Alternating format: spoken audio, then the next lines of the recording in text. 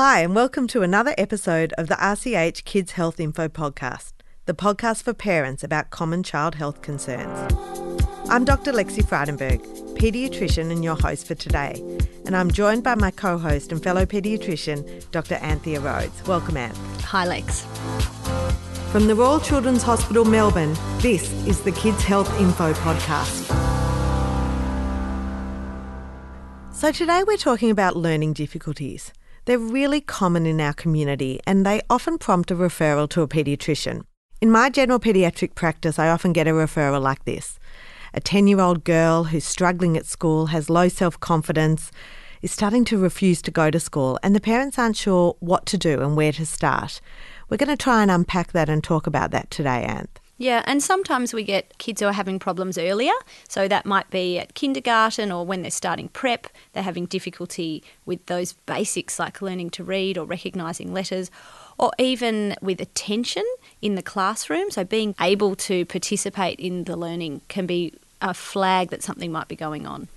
Absolutely. There are so many reasons why a child might have difficulty learning.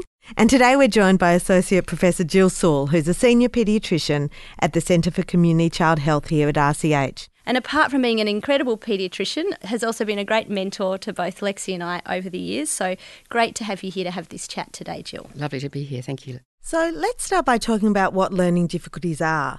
They're really common, and the phrase learning difficulties is all-encompassing.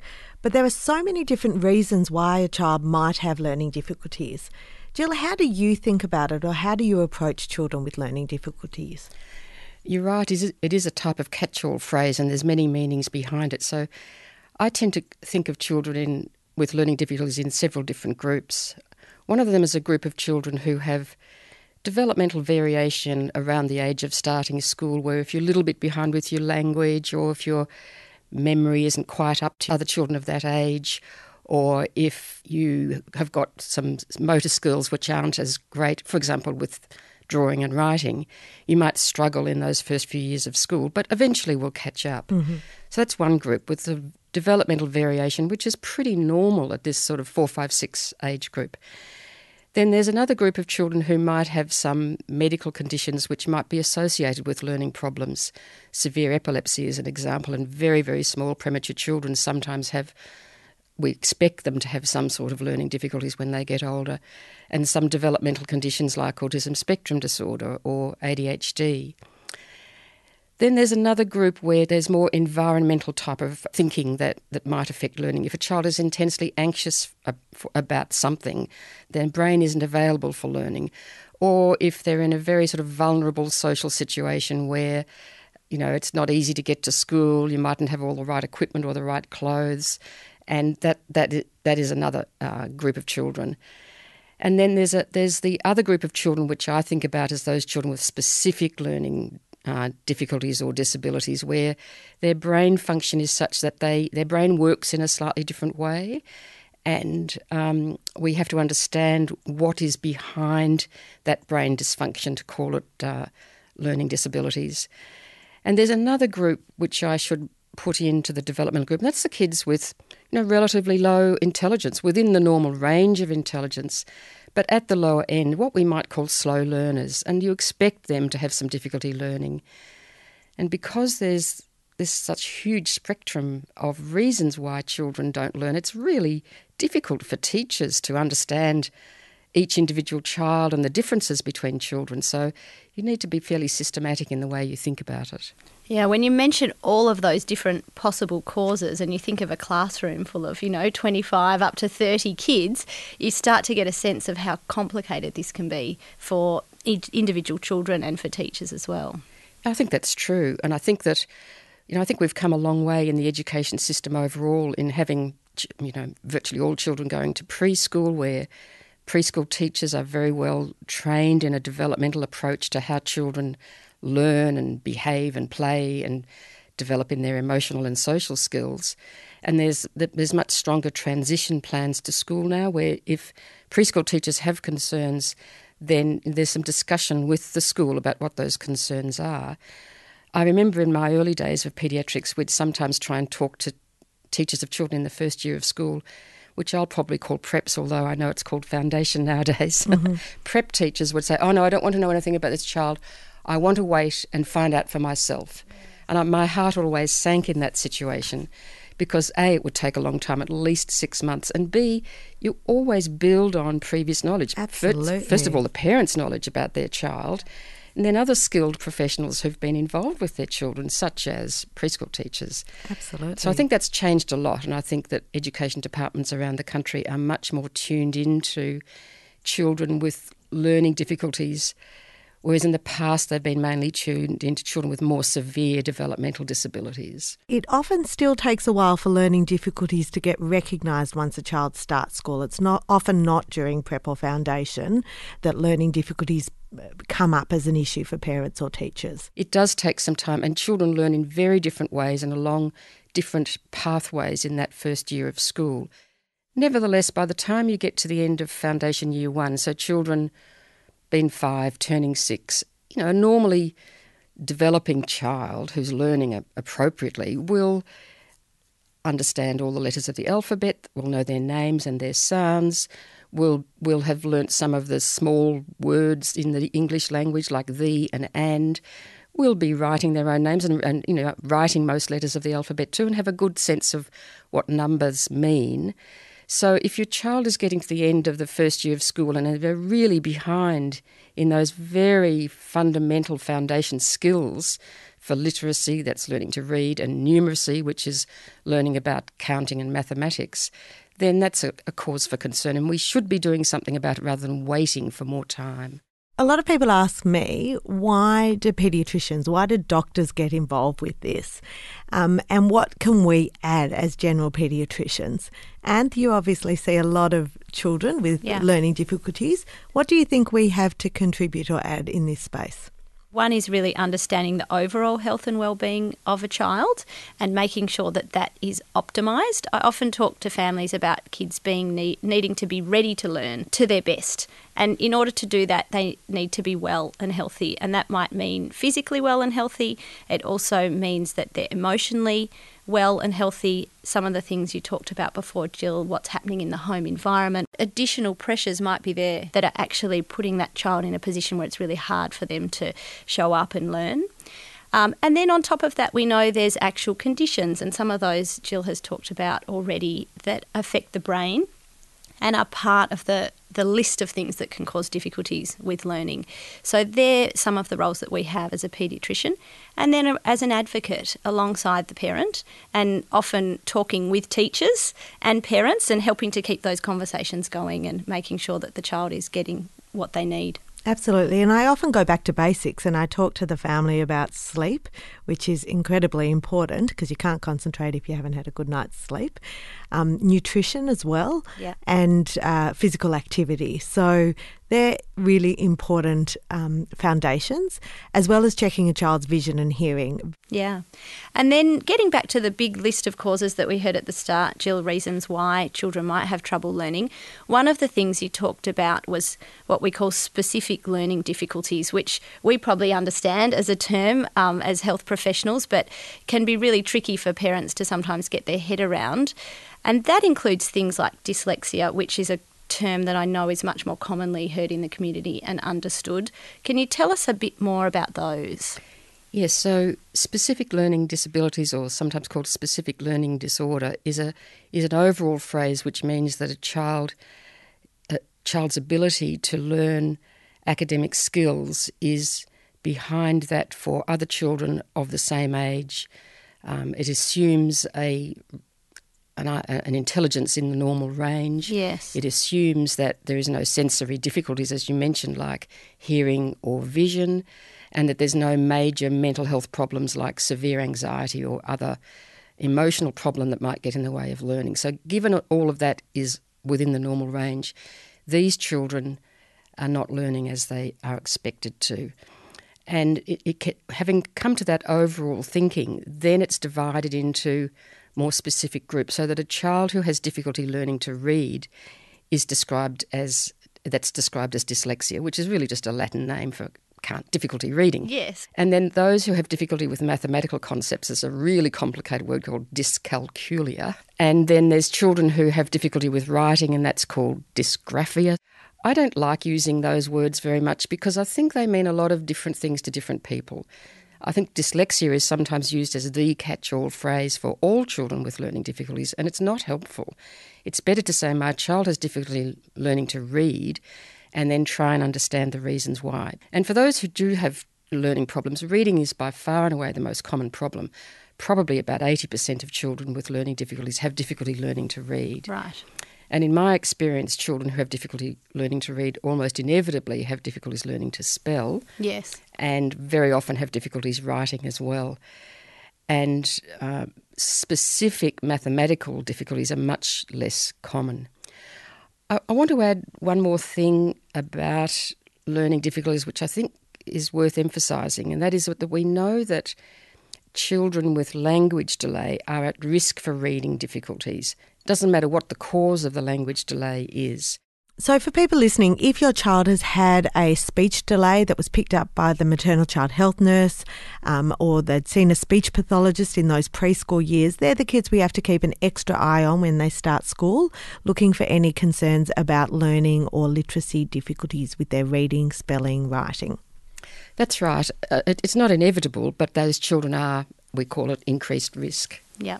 And that's because this is, we think, or understand what we'd call a neurodevelopmental difference. Mm-hmm. So there's something about the way that child's brain is wired, if you like, that makes it challenging for them to understand and learn words. That's correct. And this is also a reason why the way reading is taught in schools ought to cover a wide range of processes. It's not just what's sometimes called a phonic approach, like the sounding out approach. It's not just what's sometimes called a whole word approach, where it's a visual approach. Look at the whole word and remember what it looks like and remember what it sounds like. There really needs to be a mixed approach because typically developing children learn in different ways, but these kids that we're talking about now often have a very specific difficulty in one way of learning. So one way that foundation teachers can help all children, of whom about somewhere up to 15% are going to have some difficulties in learning, by teaching in a variety of different ways. So looking out for those strengths and teaching to strengths as well as understanding what the difficulties are is really critical for these children, particularly because gaining self-esteem and competence and self-confidence to keep on learning is critical.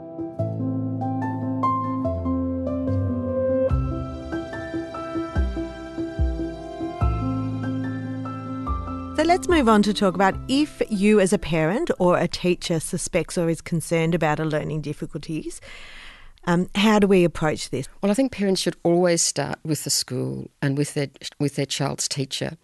And this is where the once a term or once every semester sort of parent-teacher night when you've got about 5 or 10 minutes and there's 20 parents waiting in the queue. Yes. We now call it speed dating. Speed dating, yes. This is not the time to have that big conversation. So I think that if you're really worried, it's better to find a sit-down time with the teacher to really discuss the issues as you see it as a parent and to see what the teacher has noticed. Teachers know an enormous amount about children, and if you just have the conversation with them, you can learn a lot about their perspectives as well as your own perspectives as a parent. So I think that's always the starting point.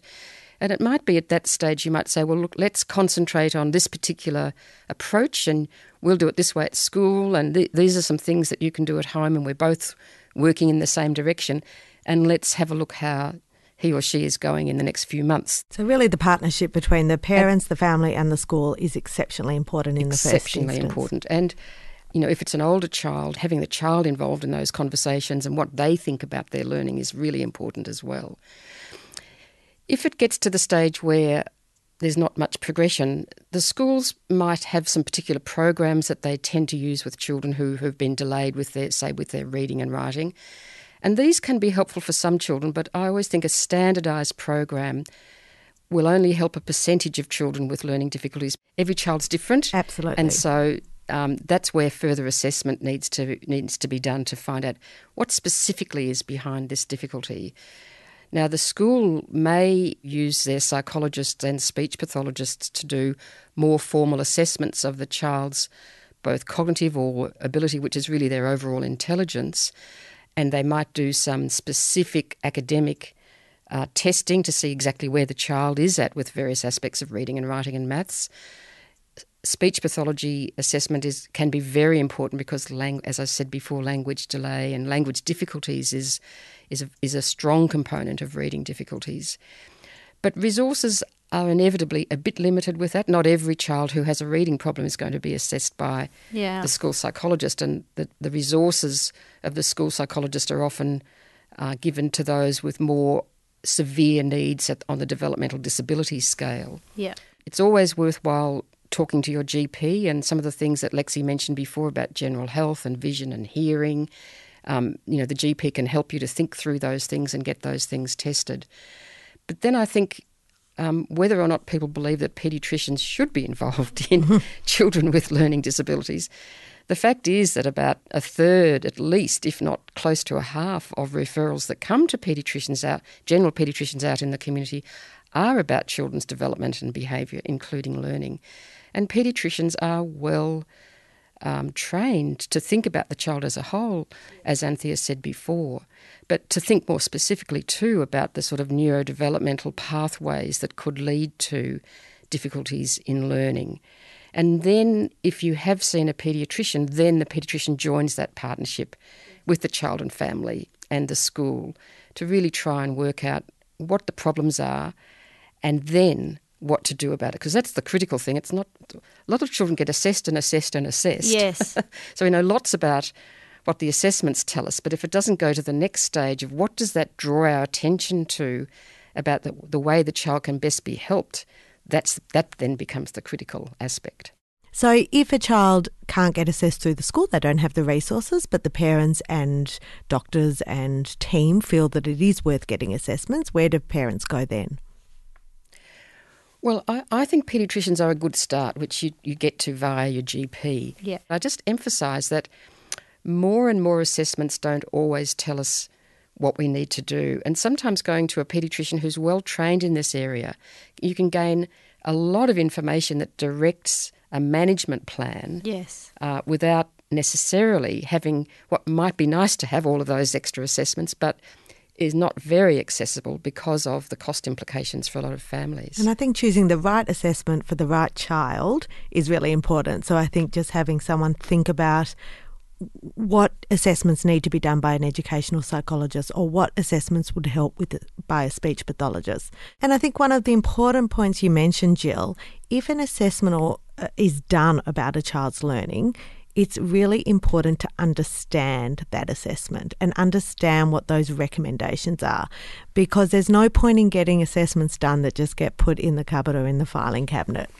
And how often do we get kids that do come to see us in clinic perhaps and they've got a raft of paperwork because they've had assessments done, and our role is really to actually look through it all and try and make head or tail of it. And help the family understand it. Yeah, this is a very big part of my practice. The number of families, parents that I've seen over the years who say, yes, my child's had this assessment, but I've never seen it.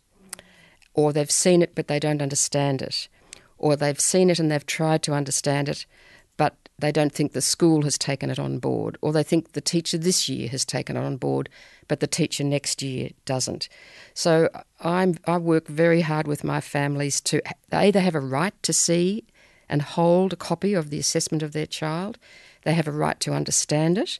And I think some of the language used in those assessments is really difficult to understand. And as doctors, we have to be careful about that too. But many of the terms that are used in psychology and speech pathology assessments are really, highly professional terms. So one of our roles is to help families understand that language. But, the most important thing, as you say, are the recommendations. And those recommendations are not just for now, not just for the next 6 months, but they will be relevant for a number of years. So advocating for your child at school from year to year is really critical. Absolutely. And I think as doctors, whenever we make recommendations or management decisions, we have to ask ourselves, why do we treat? Why do we want to intervene for this child? With learning difficulties, what are the reasons that you explain to parents that it's important to actually give the child some support? Well, I personally think that in today's modern age, when most children in the world live in urban environments, that learning to read is an absolutely critical skill for surviving in the urban world. So learning to read is fundamental to so many other aspects of learning. And if you haven't learnt the fundamentals of reading by about the age of 8, the capability gap starts to widen a great deal. It takes a lot of resources to catch up after that, whether it be time or expertise or money or whatever else you might think of as a resource. It takes a lot. So that's why trying to understand early what the problems are and getting going with some management of it is important. So it's important to learn to read, but it's incredibly important for a social and emotional well-being of the child too, to be part of their group, to join in. So that sense of capability and confidence that comes with learning is really important. But again, I'll go back to the point that if a child is struggling to read for perfectly good reasons, then we need to also look for the child's strengths to say, well, look, this pathway is difficult for you, but look what you can do here. And I often talk with families about the idea of find somewhere for your child to shine. Yes. And they're walking through a system or, travelling through a system that is quite generic in a lot of ways. And so, unfortunately, it is really geared up for the more typical learner a lot of the time and for children who have more typical kind of strengths and interests. So it can take a bit of extra work to really navigate things and find a way for children to do things differently that's going to suit them better. Absolutely. So when we're thinking about a child who's been diagnosed with a specific learning difficulty, such as dyslexia, what are the approaches that the school might take and what can you do as a parent? What the teachers can do is to develop an individual education plan or an individual learning plan, which targets extra resources as much as the school can afford or has available to them around the difficulties, but uses the child's strengths. So that if, for example, listening to instructions or always getting instructions on paper by reading, that can be replaced by using visual cues of one showing what needs to be done or drawing pictures of it. And then some modifications to the amount of work is sometimes important. So if a child with learning difficulties is supposed to get through exactly the same amount of literacy type work, so if they can't read or spell but they've still got to learn 10 spelling words by every Friday, that's a real demand. So reducing the demand without making it so overt that the child feels too much singled out is important. And similarly, doing lots and lots and lots and lots more of the same thing is not going to help these children. So they shouldn't be doing 3 times as much homework as the other kid in the class. It's just going to exhaust them and it's going to exhaust their parents and it's not going to achieve very much.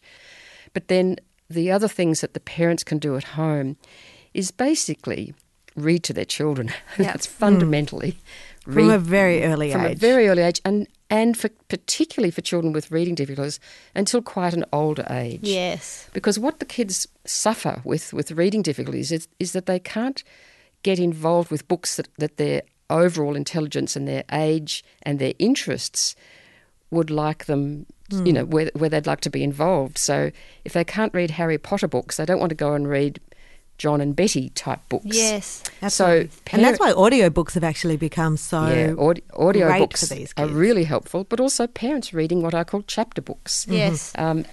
Whether it's at bedtime or some other time, but reading them together, asking the child to do a little bit and then I'll do the next bit, so you're sharing the load. And talking about the story, trying to help the child to understand what the wonderful things about reading and what you can get out of reading. It can also be really helpful just to incorporate language and reading and writing into everyday activities. So thinking about, getting your child to read the ingredients when you're cooking together from a recipe, getting them to write down the shopping list and recognising the words as you go to the supermarket can be really helpful. And I know with my children, with their maths, they've really learnt their 6 times table very well because we watch AFL. Yes, setting the table, some mathematics in setting the table. Also, you mentioned recipe books before. I think cooking is a fantastic activity about learning. So there's sort of mathematical principles of half and this and that and the other. There's organisational principles. There's reading to be done. There's setting goals and seeing what comes out of the oven at the end of the whatever you've tried to bake. I think cooking is a fantastic activity for learning. The other thing that parents can do at home is get a tutor to help the child with a particular area of learning. So this is where you really do need to understand what the reading difficulty is, not just use a generic standardised program, but to try and find a tutor who can help the child with what we call what's called explicit teaching of certain reading requirements. And a few hours of explicit teaching is a lot better than hours and hours and hours and hours of generic teaching, which doesn't meet the needs of that particular child's learning problem. So I want to talk a little bit more about tutoring, Jill, because I know it's something that families can find helpful, but at the same time it might be very costly for families. And sometimes I've come across situations where children are doing a huge amount of tutoring, which has actually added a real burden and stress, and it becomes a source of argument. And I think further, the self-esteem goes down rather than up. So what sort of advice do you give families about that?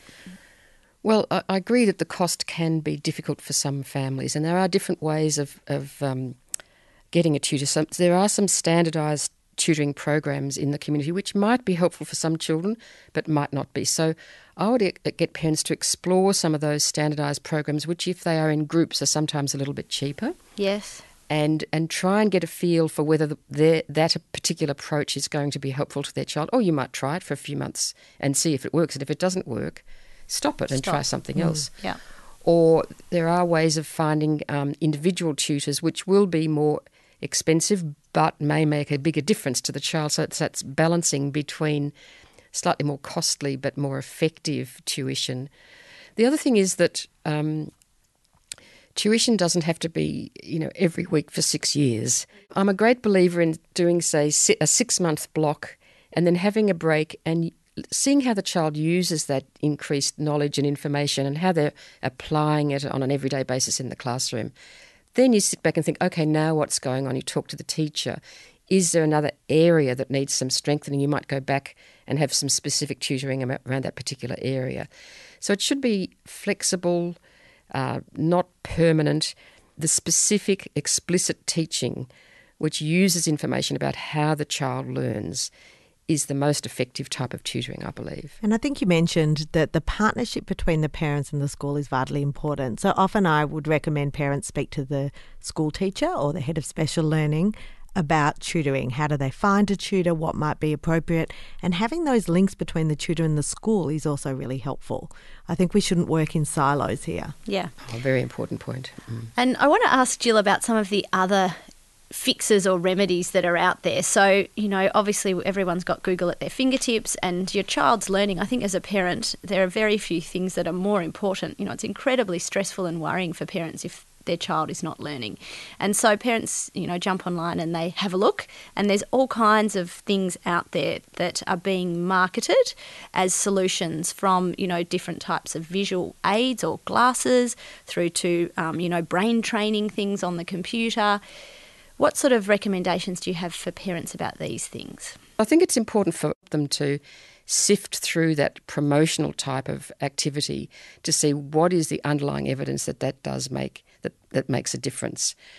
And when you, for a lot of the sorts of programs that you've just mentioned, Anthea, there's virtually no evidence that it does make a difference. Yeah. And some of those programs are extremely expensive, and that works on the premise that people think, well, if it's expensive, it must be good. Well, that's not necessarily the case in these areas. And I think in any area of life and in any area of health too, where diagnoses are not as precise, and that's certainly true for learning difficulties compared to something like diabetes or heart attack. We don't have a blood test, we don't have a brain scan. That's right. So it's a bit imprecise, and where the management plan isn't specific, like take this tablet or have this operation, that's going to fix you. It's rife to come in the sides from these people who promote all sorts of things. And some of those people who promote genuinely believe that their product or pathway is absolutely fantastic, but they haven't gone down an evidence-based pathway to actually demonstrate that to other people. So it's an ongoing conversation. And when you say anecdotal evidence, Jill, that's just for people listening, that's the idea that they're reading, perhaps stories or one-off examples or case studies where someone says, this worked for me, as opposed to a scientific sort of study where you take a whole lot of people and you try something out and then you have a look and see, does it help everyone, in a way that we can prove that it's really likely to make a difference. Yeah, exactly. In our show notes, we're going to link some really good resources. What are the resources that you recommend, Jill, for parents to look at about learning difficulties, to understand them better, but also to look for tutors or the evidence that we've been talking about? SPELD is the Specific Learning Difficulties Association in Victoria, and AusSPELD is the one Australia-wide. And they have some terrific resources that are available for teachers and for parents. So looking on their websites is really helpful. SPELD will do some assessments too, although that's not inexpensive. Learning Difficulties Australia is another broad organisation which also has a lot of resources, and it has a Find a Tutor access on the website, so you can dial in where you live and how old your child is and what the problems are, and they'll bring up a list of tutors. I think what Lexi said before about going to the school and asking them about tutors is really important. But if you do get a tutor through another pathway, then getting that tutor to have a conversation with the child's teacher, again, to bring that partnership concept to the fore is really important. Then websites like the Raising Children website, which has got a huge range of information about health and development, it has some useful information about learning difficulties as well. And increasingly, I think that the Department of Education in each state has information as well. I know that there's a lot more information on the website under the area Children with Additional Needs than there used to be. So it's quite useful now what the Department of Education has on their website as well. So I would explore a number of websites, and always with the thought of what is it about my child? What do I have in mind? What does my child need? Rather than be driven by any of the websites to say this is what you should do. It's what's good for my child. What can I find out from this website? What might be helpful to my child? Absolutely. So we'll link those websites in our show notes today. And we talked about how this is often a long journey and it's year on year, and learning differences, if you like, something that people carry for a lifetime often. What sort of supports can parents have to help them on this journey with their child? Well, I think that some of those sorts of supports will come through some of those websites that we've spoken before, because the Learning Difficulties Association, or SPELD or AusSPELD, often have parent information nights, and they can meet other parents who are having the same sort of problems. They could also form a group through school, like a support group for that. There's always, as I said before, 15% of children in a primary school are having some sort of difficulty with learning.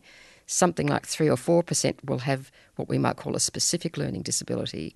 So you could use the school to have some group work and sort of some discussion about what's helpful.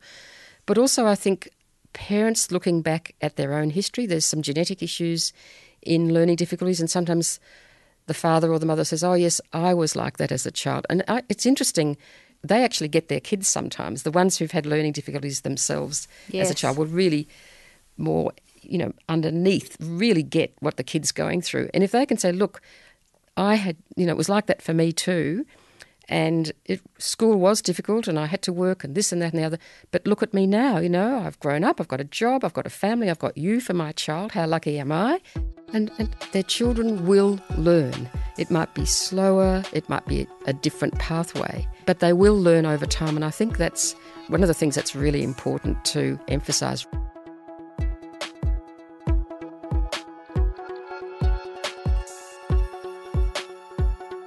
So we've talked about how important that relationship with the school is, Jill. What about situations where it's not working well and parents might be thinking about changing schools?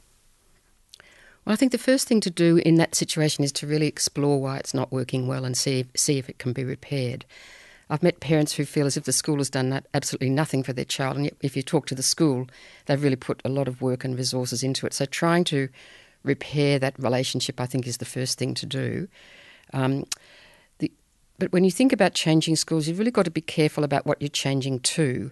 First of all, there may not be a lot of flexibility depending on where you live. There may not be, the schools may have very geographic boundaries that you can't do much about anyhow. But given that there is an option to change schools, you need to be very clear that a different school will add something for your child that he or she is not getting at the current school. So it's got to be a very carefully thought through process. But I think for some children it can be make a very significant difference to them. And perhaps a related issue is the idea of repeating a year, and that often comes up at that transition time, perhaps from kindergarten into school, and then also again from primary school into high school. Look, in general, I think grade repetition is not an automatic choice, and I think there's a lot of evidence to show that grade repetition may improve the outcome for the child in the next year or so, but if you look 5 or 10 years ahead, it may not make much difference and may make things more difficult if they're outside their natural peer group. So it needs a very careful decision. Doing another year of preschool can sometimes be valuable for children who are genuinely just less mature, perhaps language delayed, plus perhaps socially immature. They're not quite ready to go into that classroom environment. But if a child has a learning difficulty or a specific learning disability, repeating a year is not going to make that go away and everything's going to be all right. No. They're still going to have a learning disability in 12 months' time. So the balance between consolidating at a particular year level and then, having to make a new group of friends or feeling bad about being kept back, all of those sorts of things have to be taken into account. So I think it's a very careful decision and not one that I would often recommend. In terms of between primary and secondary school, again, I think there's a small group of children who are just still, they're like little kids. They haven't started to make that quite ready gap to becoming an adolescent. And so that's sort of often a social and emotional issue as well as whatever their learning is at. So again, a careful decision. But if the decision is made to repeat a child, there has to have particular purpose in mind. It's not just another year of school. There has to be some goals set. What are we trying to achieve? And you have to realise that not all is going to be perfect the following year. Absolutely. So have realistic expectations and work together with the school to really set some specific goals and have explicit teaching. Yes. With the older children, we're starting to talk a lot about assistive technology. What's your view on that, and what's the role of that in the school and at home? Well, I think the capacity of assistive technology is just broadening as we speak. Totally. It's amazing what's available now compared to just a few years ago. And I think it's really critical that we use assistive technologies appropriately.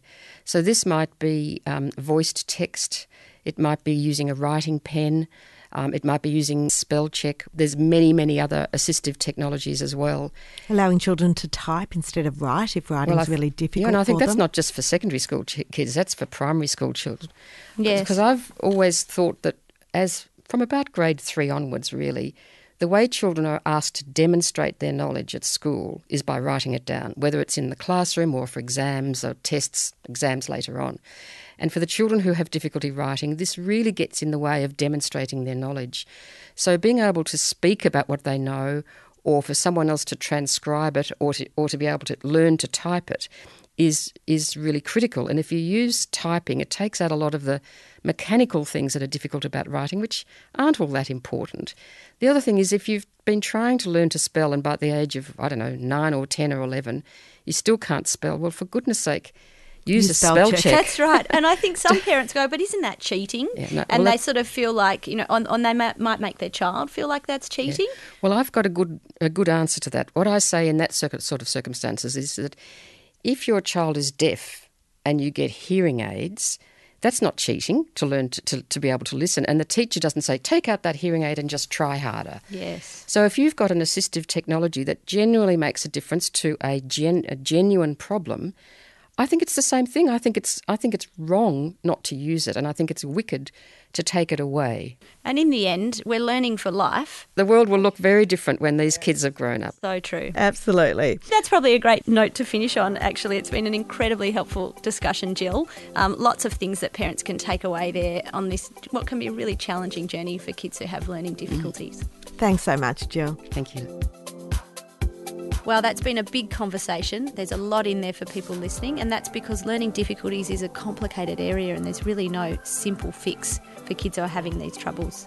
If you've enjoyed this episode, please subscribe, take a look at the resources in the show notes, and even better, leave us a review. Hopefully we've left you with something interesting and helpful to think about and maybe even share with a friend.